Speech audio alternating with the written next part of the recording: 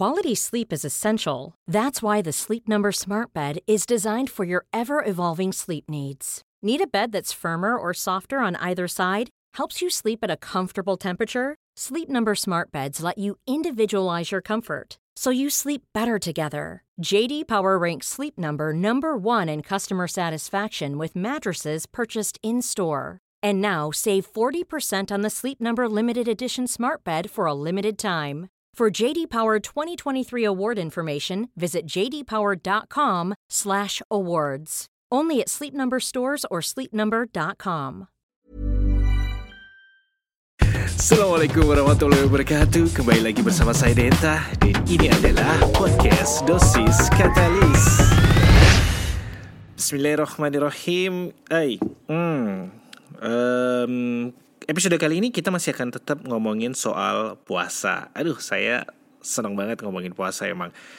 Karena gimana ya? Karena pertama saya belajar ilmunya jelas dari dulu. Terus habis itu yang kedua saya sudah mempraktekkan sendiri dan merasakan bahwa ternyata apa yang dari teori dan prakteknya itu sejalan. Jadi benefit yang ada yang sudah saya ceritakan dari kemarin-kemarin ya, itu tuh benar-benar berasa juga ke saya ya, gimana saya merasa lebih terang ya, lebih semangat, lebih sehat, lebih ringan ya, karena puasa.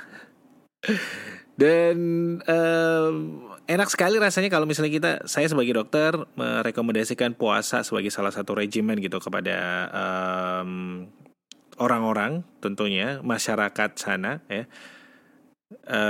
Mungkin memang kalau puasa bukan suatu, kalau saya kan dokter anak, jadi mungkin puasa bukan salah satu pilihan lifestyle yang cukup untuk anak memang, tapi kalau sudah dewasa, this is one of the best thing that we can do for our body, untuk berpuasa, untuk dijadikan gaya hidup ya. Pada dasarnya hampir semua orang itu bisa berpuasa dan harusnya berpuasa, kecuali memang kamu punya kondisi tertentu, misalnya kamu adalah anak kecil tentunya yang masih bertumbuh, lalu habis itu yang kedua kamu adalah ibu hamil, ibu menyusui ya, atau kamu adalah atlet ya, dan atau kamu punya kondisi tertentu, penyakit metabolik atau kondisi-kondisi tertentu, kesehatan tertentu yang membuat kamu disarankan untuk tidak berpuasa. Tapi pada dasarnya mayoritas dari kita itu harusnya punya nih, menjalankan lifestyle ini, lifestyle berpuasa.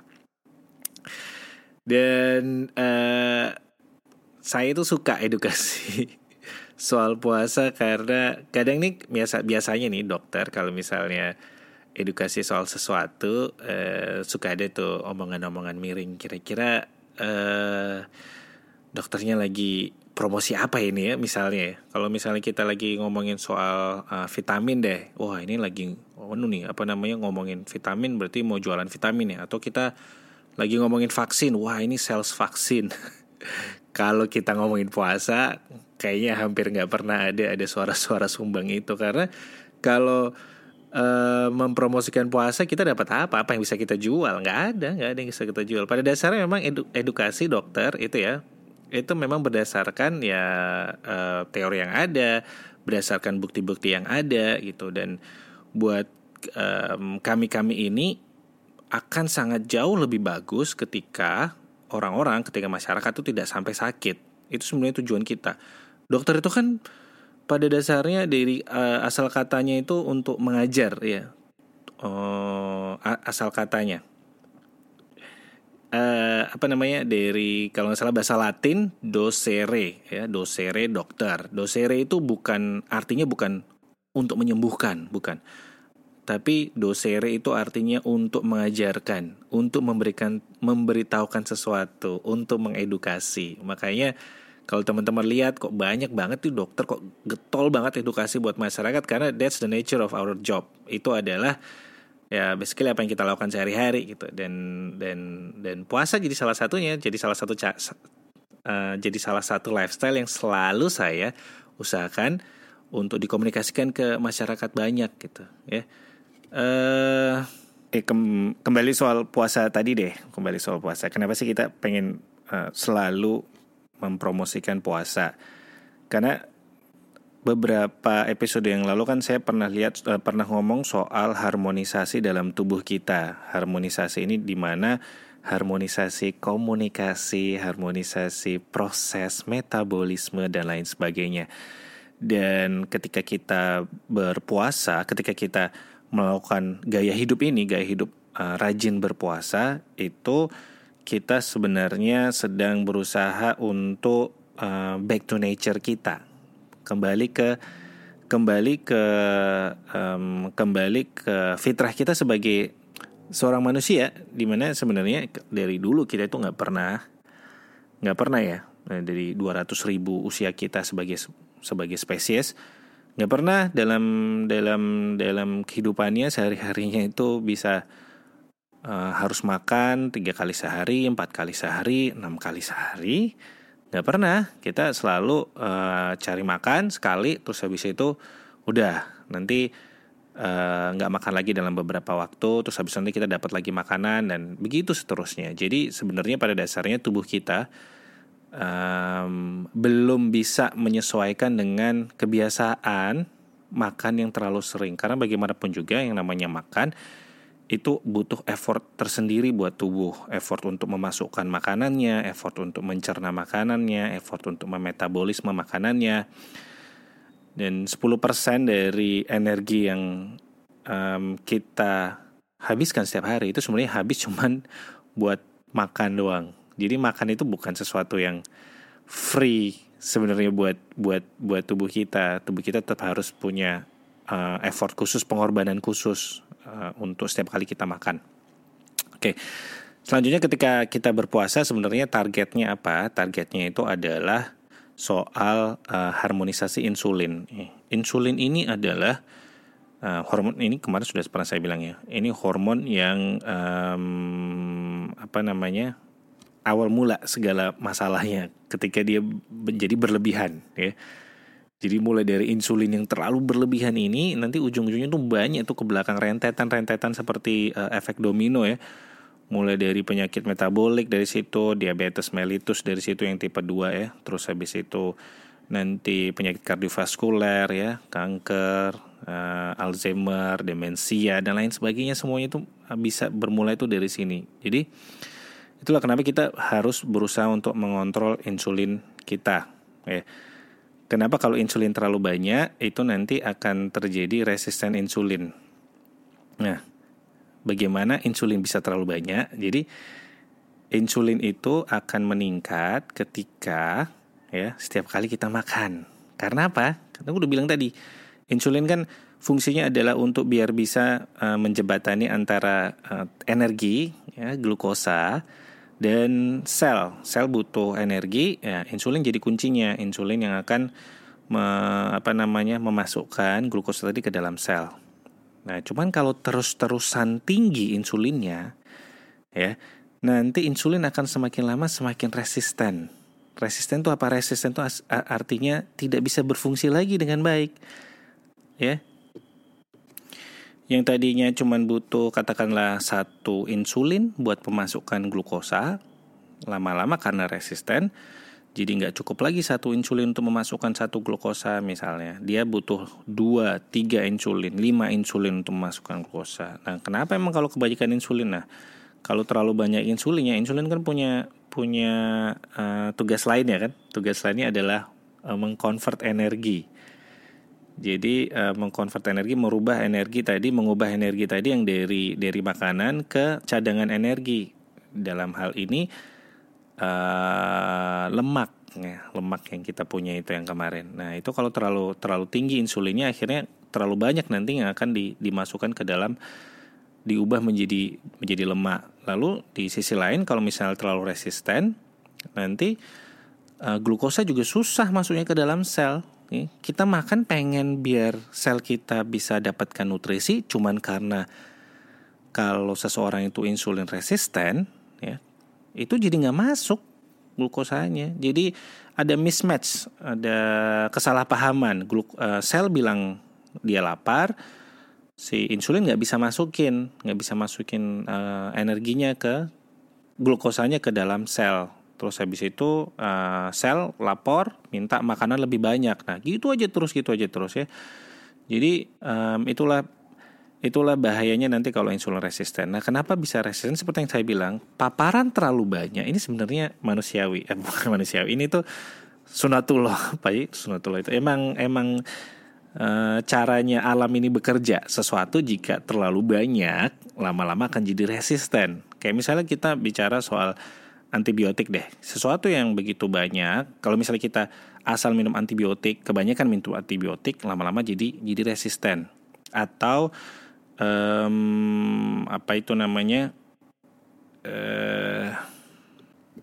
insulin itu bisa kita sebutkan kayak perhatian. Kita butuh perhatian nih setiap hari. Itu insulin adalah sebuah perhatian, katakanlah analoginya. Jadi kita butuh nih insulin setiap hari ya. Tapi kalau misalnya kita nggak punya perhatian, nggak ada yang memperhatikan kita, ya nanti kita hidupnya nelangsa, susah hidupnya. Tapi kalau misalnya kita terlalu banyak perhatian, diberikan perhatian terus-menerus, lama-lama jadi resisten juga kitanya gitu. Jadi kalau kita cuma diperhatikan sehari 2 kali 3 kali, kamu udah makan belum? Gimana hari kamu? Gitu kan enak gitu. Tapi kalau misalnya kita diperhatikan terus-menerus setiap jam gitu ya, kamu udah makan apa belum? Kamu tadi makan sama siapa? Kok makannya nggak sama aku? Kok kamu gitu sih? Kamu udah berubah sekarang gitu misalnya. Akhirnya kan lama-lama kita jadi bebal sendiri, jadi kita jadi nggak enak sendiri, jadi resisten. Sama juga kayak insulin seperti itu. Kalau kita terus-terusan diberikan insulin, lama-lama jadi resisten. Nah disinilah tempatnya puasa tadi. Kalau kita misalnya rajin berpuasa, kita akan mencegah insulinnya tadi sampai resisten. Sama kayak kita memberikan perhatian untuk biar yang kita sayangi itu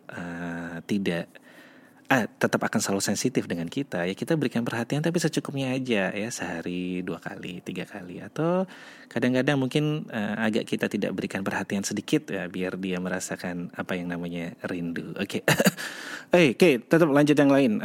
Fokus, kembali ke soal puasa.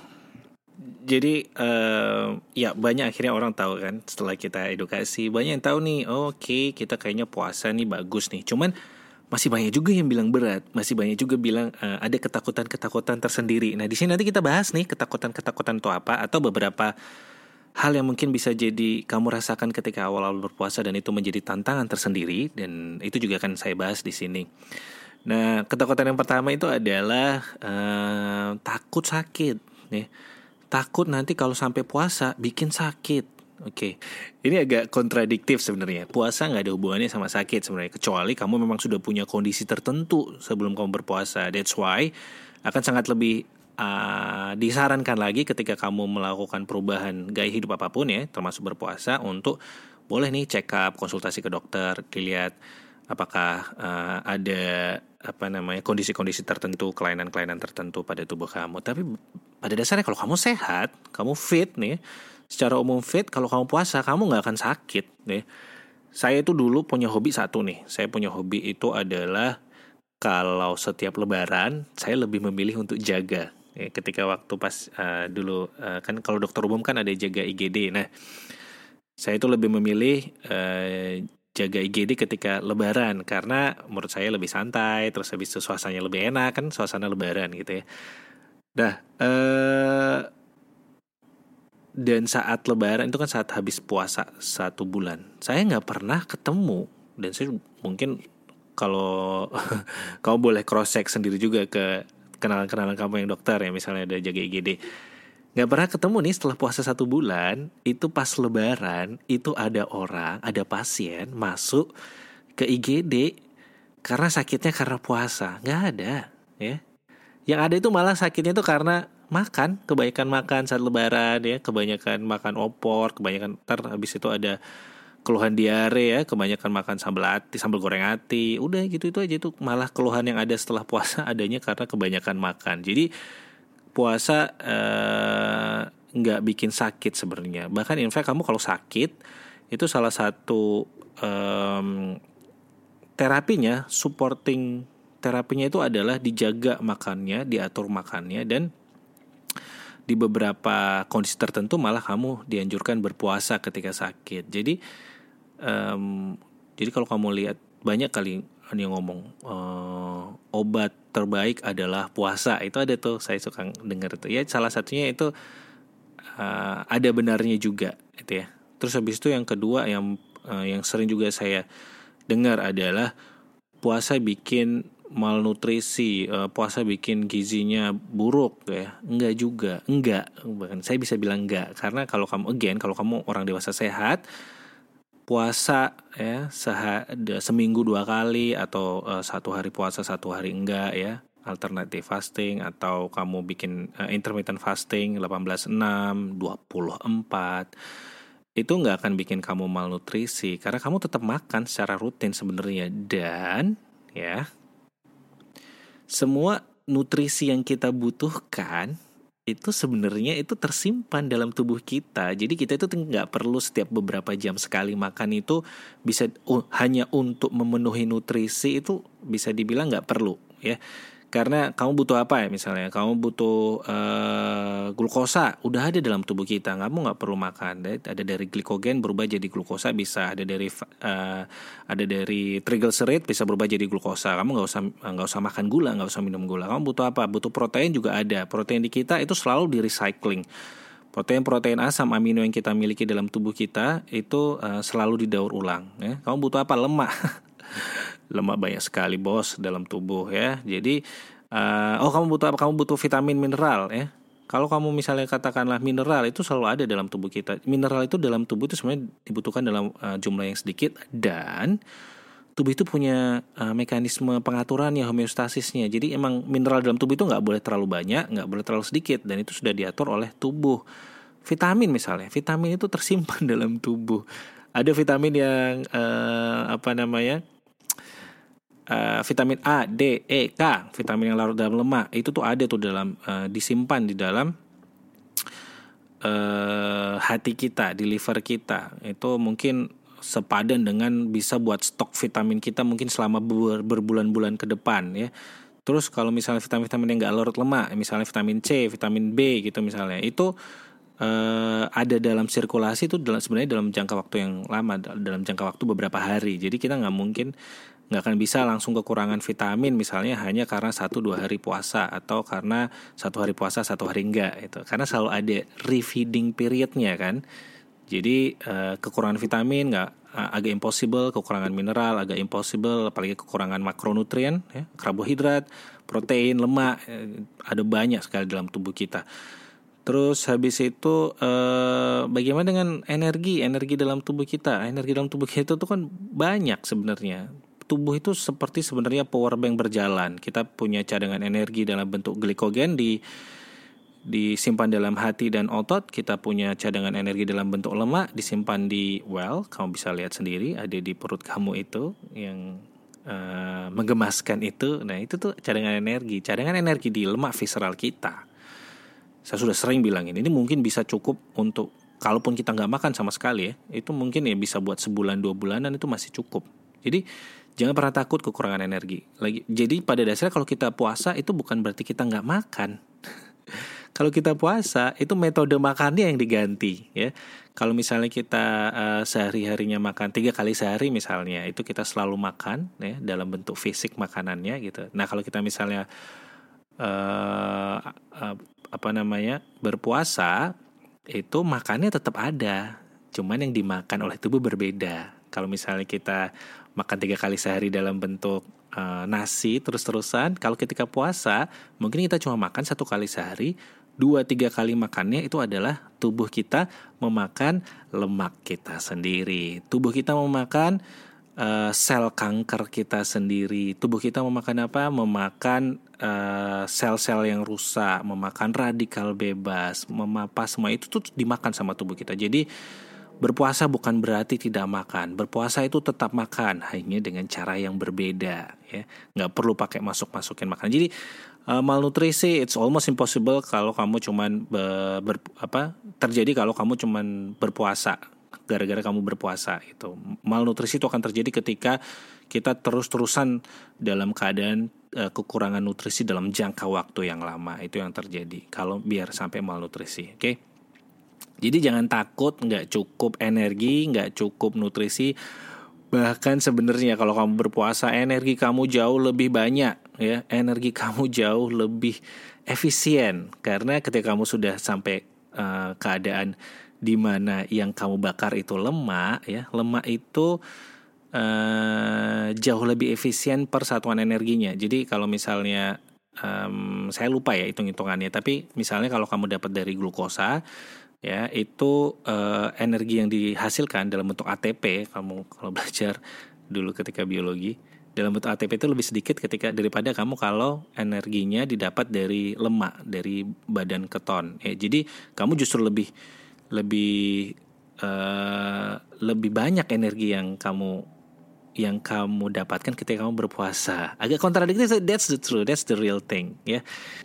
Aduh, tapi dok, masalahnya gini dok, kalau misalnya kita puasa itu bikin saya itu pusing, bikin saya itu gampang marah, bikin saya itu nyut-nyutan kepalanya. Nah itu gimana gitu kan? Apakah itu berarti saya kekurangan gula dok? Apakah itu berarti saya hipoglikemia? Enggak ya. Jadi puasa pada dasarnya kalau kamu puasa resikonya kecil justru untuk terjadi hipoglikemia. Ya. Hipoglikemia itu berat memang, adalah kondisi yang berat. Tapi kalau kamu sehat, seperti yang saya bilang tadi, puasa tidak akan membuat kamu hipoglikemia karena tubuh itu punya mekanisme tersendiri untuk menjaga gula darah itu selalu stabil. Ya. Nggak akan pernah terjadi hampir nggak mungkin terjadi hipoglikemia ketika kamu puasa kalau kamu sehat. Lalu kenapa pusing? Bukankah itu tanda-tanda hipoglikemia? Ya, kamu pusing bukan karena kekurangan gula. Kamu pusing karena ketagihan gula. Ya, ingat, ketagihan gula.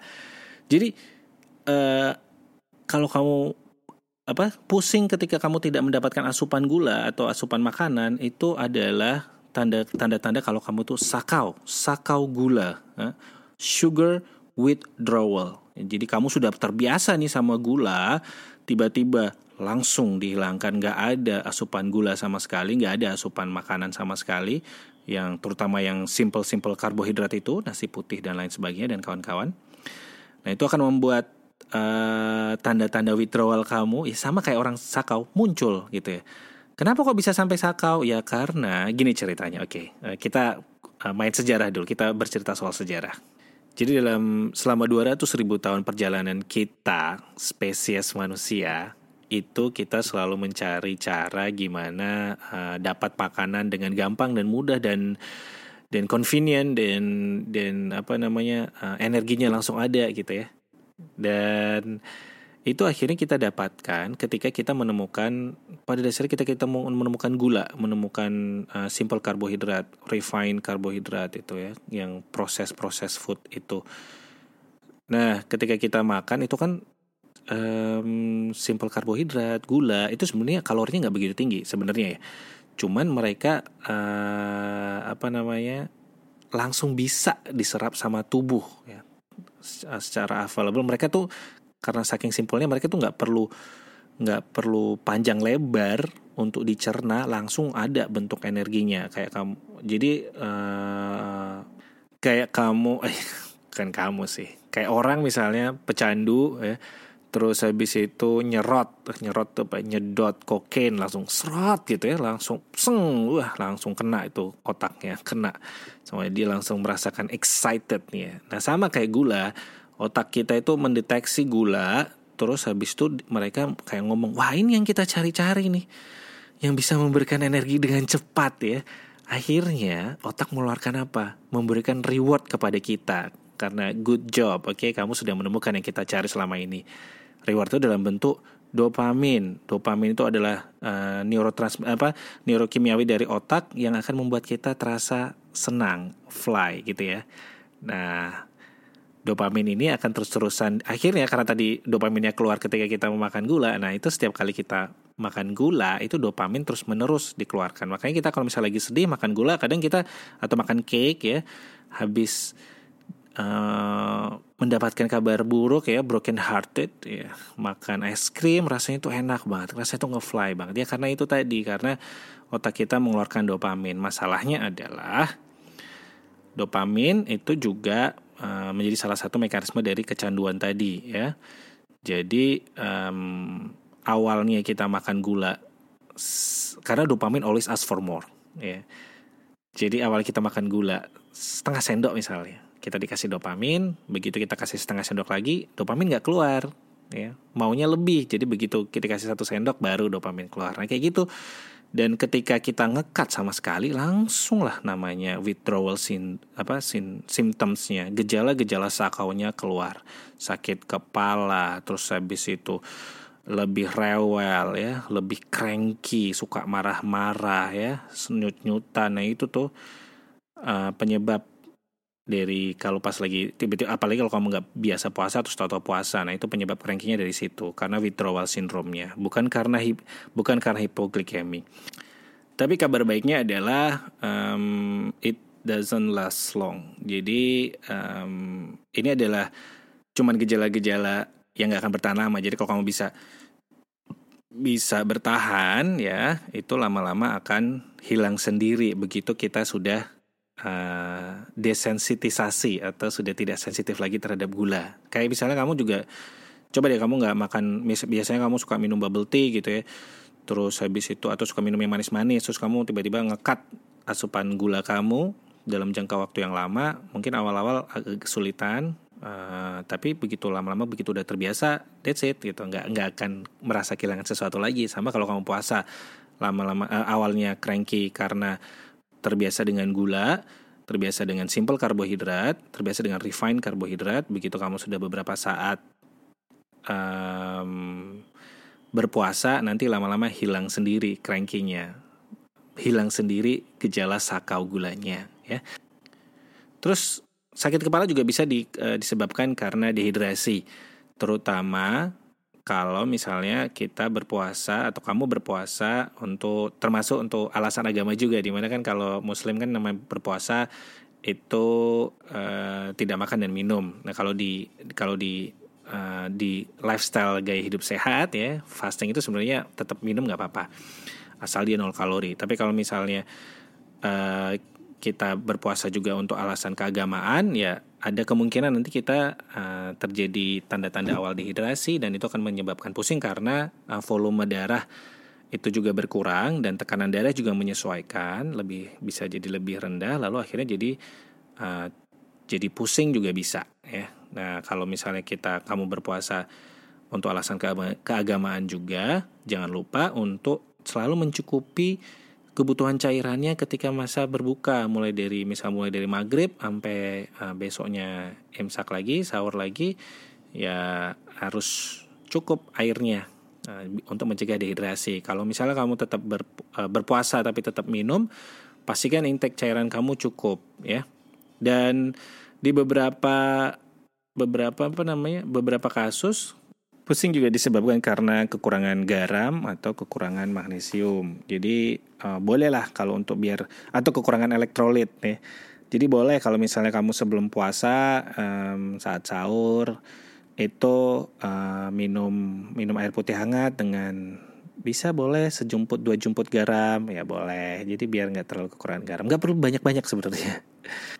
Terus gimana kalau yang punya asam lambung, ya, dispepsia? Ya, apakah bisa berpuasa? Bisa, sebenarnya bisa. Nah, ada yang dispepsia ringan gitu ya, bisa langsung aja berpuasa karena dia asam lambungnya cenderung meningkat. Sebenarnya ya, kalau misalnya kita puasa itu produksi asam lambung itu justru menurun. Jadi kalau kamu punya dispepsia gara-gara berlebihan produksi asam lambung, puasa sebenarnya jadi salah satu solusinya ya, karena asam lambung itu kan diproduksi meningkat tuh karena tubuh itu ekspektasinya mau makan. Begitu tubuh itu berekspektasi, oh kita mau makan nih, langsung dikeluarin asam lambung yang banyak. Nah akhirnya bikin gak nyaman. Tapi kalau kamu dari awal sudah niatan puasa, tubuh itu sudah tubuh itu sudah menyesuaikan. Jadi kayaknya ini hari ini kita puasa, jadi nggak usah terlalu banyak memproduksi asam lambung. Jadi gejala-gejala asam lambung dispepsia tadi mungkin akan akhirnya lebih terkendali. Tapi kalau kamu dispepsianya karena hal yang lebih parah ya, lebih berat gitu, misalnya kamu gastritis ya, ada luka tukak lambungnya ya, harus diterapi dulu ya. Jangan sampai dibiarkan begitu lama. Kalau kamu punya GERD ya, itu juga harus diterapi dulu ya. Jadi ketika kamu dispepsia, ketika kamu punya MAH ya, kalau orang awam bilangnya punya asam lambung gitu ya, yang pertama kali harus diketahui adalah apa ini penyebab asam lambungnya. Apa nih penyakit yang mendasari ini? Apakah cuma dispepsia biasa ya, ataukah ini gastritis yang cukup berbahaya, ada infeksi ya, atau ada tukak lambung, atau ada GERD di mana katup di lambungnya itu agak oglek-oglek, agak renggang sehingga asam lambungnya gampang keluar atau seperti apa. Nah, itu nanti di situ harus cari tahu. Jadi biar bisa puasanya lebih enak, lebih lancar ya. Jadi pada dasarnya puasa justru akan membantu kondisi asam lambung kamu dengan mengendalikan proses produksi asam lambung. Nah, tapi saya bawaannya lapar dok, nggak bisa nih kalau puasa. Nah, lapar itu gini, bedakan antara rasa lapar dan lapar ya. Rasa lapar itu datang dan pergi ya. Jadi rasa lapar itu nggak akan terus-terusan muncul. Jadi ada nih suatu penelitian nih, saya kayaknya baca beberapa hari yang lalu. Jadi menarik. Kalau rasa lapar itu kan diatur oleh hormon yang namanya ghrelin. Kemarin saya juga udah bilang tuh di beberapa episode yang lalu ngomongin soal ghrelin. Jadi kalau misalnya ghrelin yang muncul, dia akan ada rasa lapar. Nah, terus habis itu nih peneliti menghitung nih level kadar ghrelin dalam tubuh seseorang ketika puasa. Nah, yang pertama kali kita ekspektasinya adalah semakin lama berpuasa semakin tinggi kadar ghrelinnya. Tapi ternyata tidak seperti itu. Jadi ketika diikuti terus-terusan orang yang berpuasa ini, kadar ghrelin itu ternyata naik turun ya. Yang menarik adalah kadar ghrelin itu naik turun sesuai dengan waktu makan biasanya. Jadi kalau kamu biasanya makan jam 9 pagi, jam 12 siang, jam 6 sore misalnya, nah itu adalah waktu-waktu di mana ghrelin meningkat. Jadi ghrelin tuh kayaknya sebenarnya cuma buat pengingat buat makan ya. Jadi kamu nggak usah khawatir, nggak ada yang ngingetin makan. Udah ada dalam tubuh kita yang mengingatkan kamu makan, namanya hormon ghrelin ya. Tiap hari, tiap jam 9 misalnya kalau kamu biasa makannya jam 9, dia akan mengingatkan, bos makan gak bos gitu. Kalau kamu bilang ya saya lagi puasa, oke bos gitu, ntar turun lagi rasa laparnya. Nanti siangnya juga kayak gitu. Nah ini memang butuh latihan ya untuk biar gak gampang laparan ini. Makanya saya sudah bilang nih yang kemarin-kemarin, jadi kalau kamu pengen berpuasa tapi kamu gak punya kebiasaan berpuasa sebelumnya, jangan langsung puasa yang seharian gak makan gitu. Di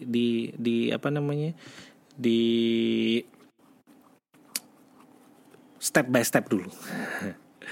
Pertamanya gak ngemil ya, terus habis itu kalau udah bisa gak ngemil, terus frekuensi makannya dikurangi sedikit-sedikit ya, terus habis itu bisa mulai berpuasa.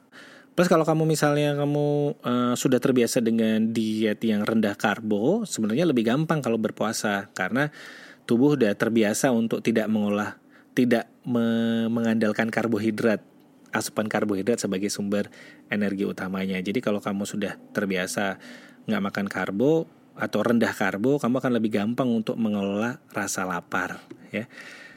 Terus mungkin ada pertanyaan, dok kalau misalnya puasa kok saya lebih sering kencing, kenapa ya? Itu lebih beser ya. Ya wajar sebenarnya kalau kamu puasa lebih sering kencing ke belakang itu, karena ketika kita puasa kita kan menggunakan cadangan energi dalam bentuk glikogen dalam hati ya, saya sudah bilang. Nah glikogen dalam hati itu terikat dengan air. Jadi kalau kita menguras glikogen, ya kita juga menguras airnya jadi keluar. Itulah kalau misalnya jadi kencing. Terus beberapa mengeluhkan, dok, kalau saya ini puasa nih, saya sudah lancar nih puasanya, tapi kok yang saya perhatikan kok saya lebih susah tidur ya, saya jadi lebih sulit, lebih insomnia gitu.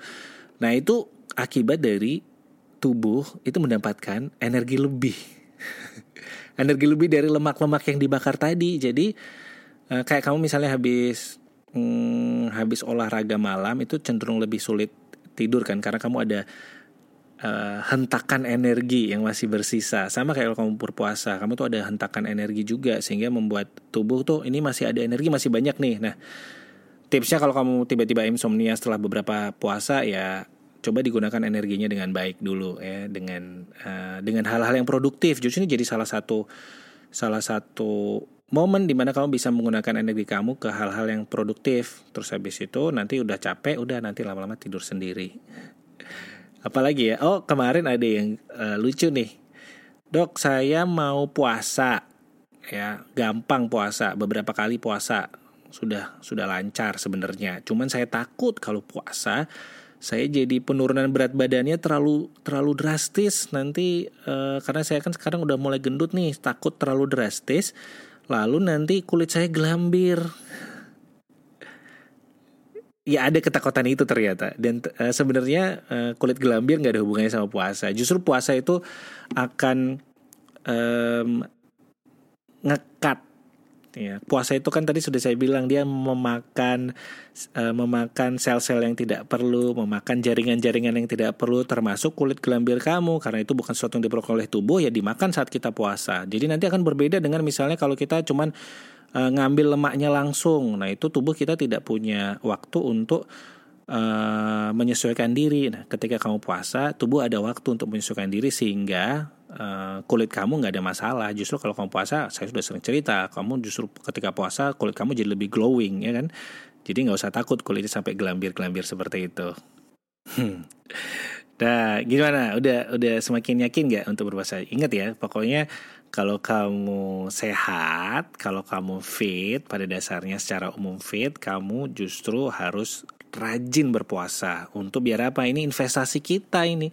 Investasi kita untuk sekarang dan investasi kita untuk yang masa depan. Kita pengen ketika kita menua ya, itu juga dibarengi dengan kualitas hidup yang masih tetap terjaga. Ya, oke. Kalau misalnya masih punya ada pertanyaan, boleh langsung ditanyakan ke saya lewat Twitter saya boleh, atau lewat email saya juga boleh. Sehat-sehat selalu, jangan lupa puasa yang rutin. Wassalam.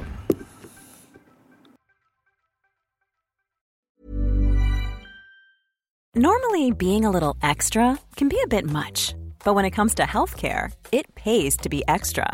And United Healthcare makes it easy with Health Protector Guard fixed indemnity insurance plans. Underwritten by Golden Rule Insurance Company, they supplement your primary plan, helping you manage out-of-pocket costs without the usual requirements and restrictions like deductibles and enrollment periods. So when it comes to covering your medical bills, you can feel good about being a little extra. Visit UH1.com to find the Health Protector Guard plan for you.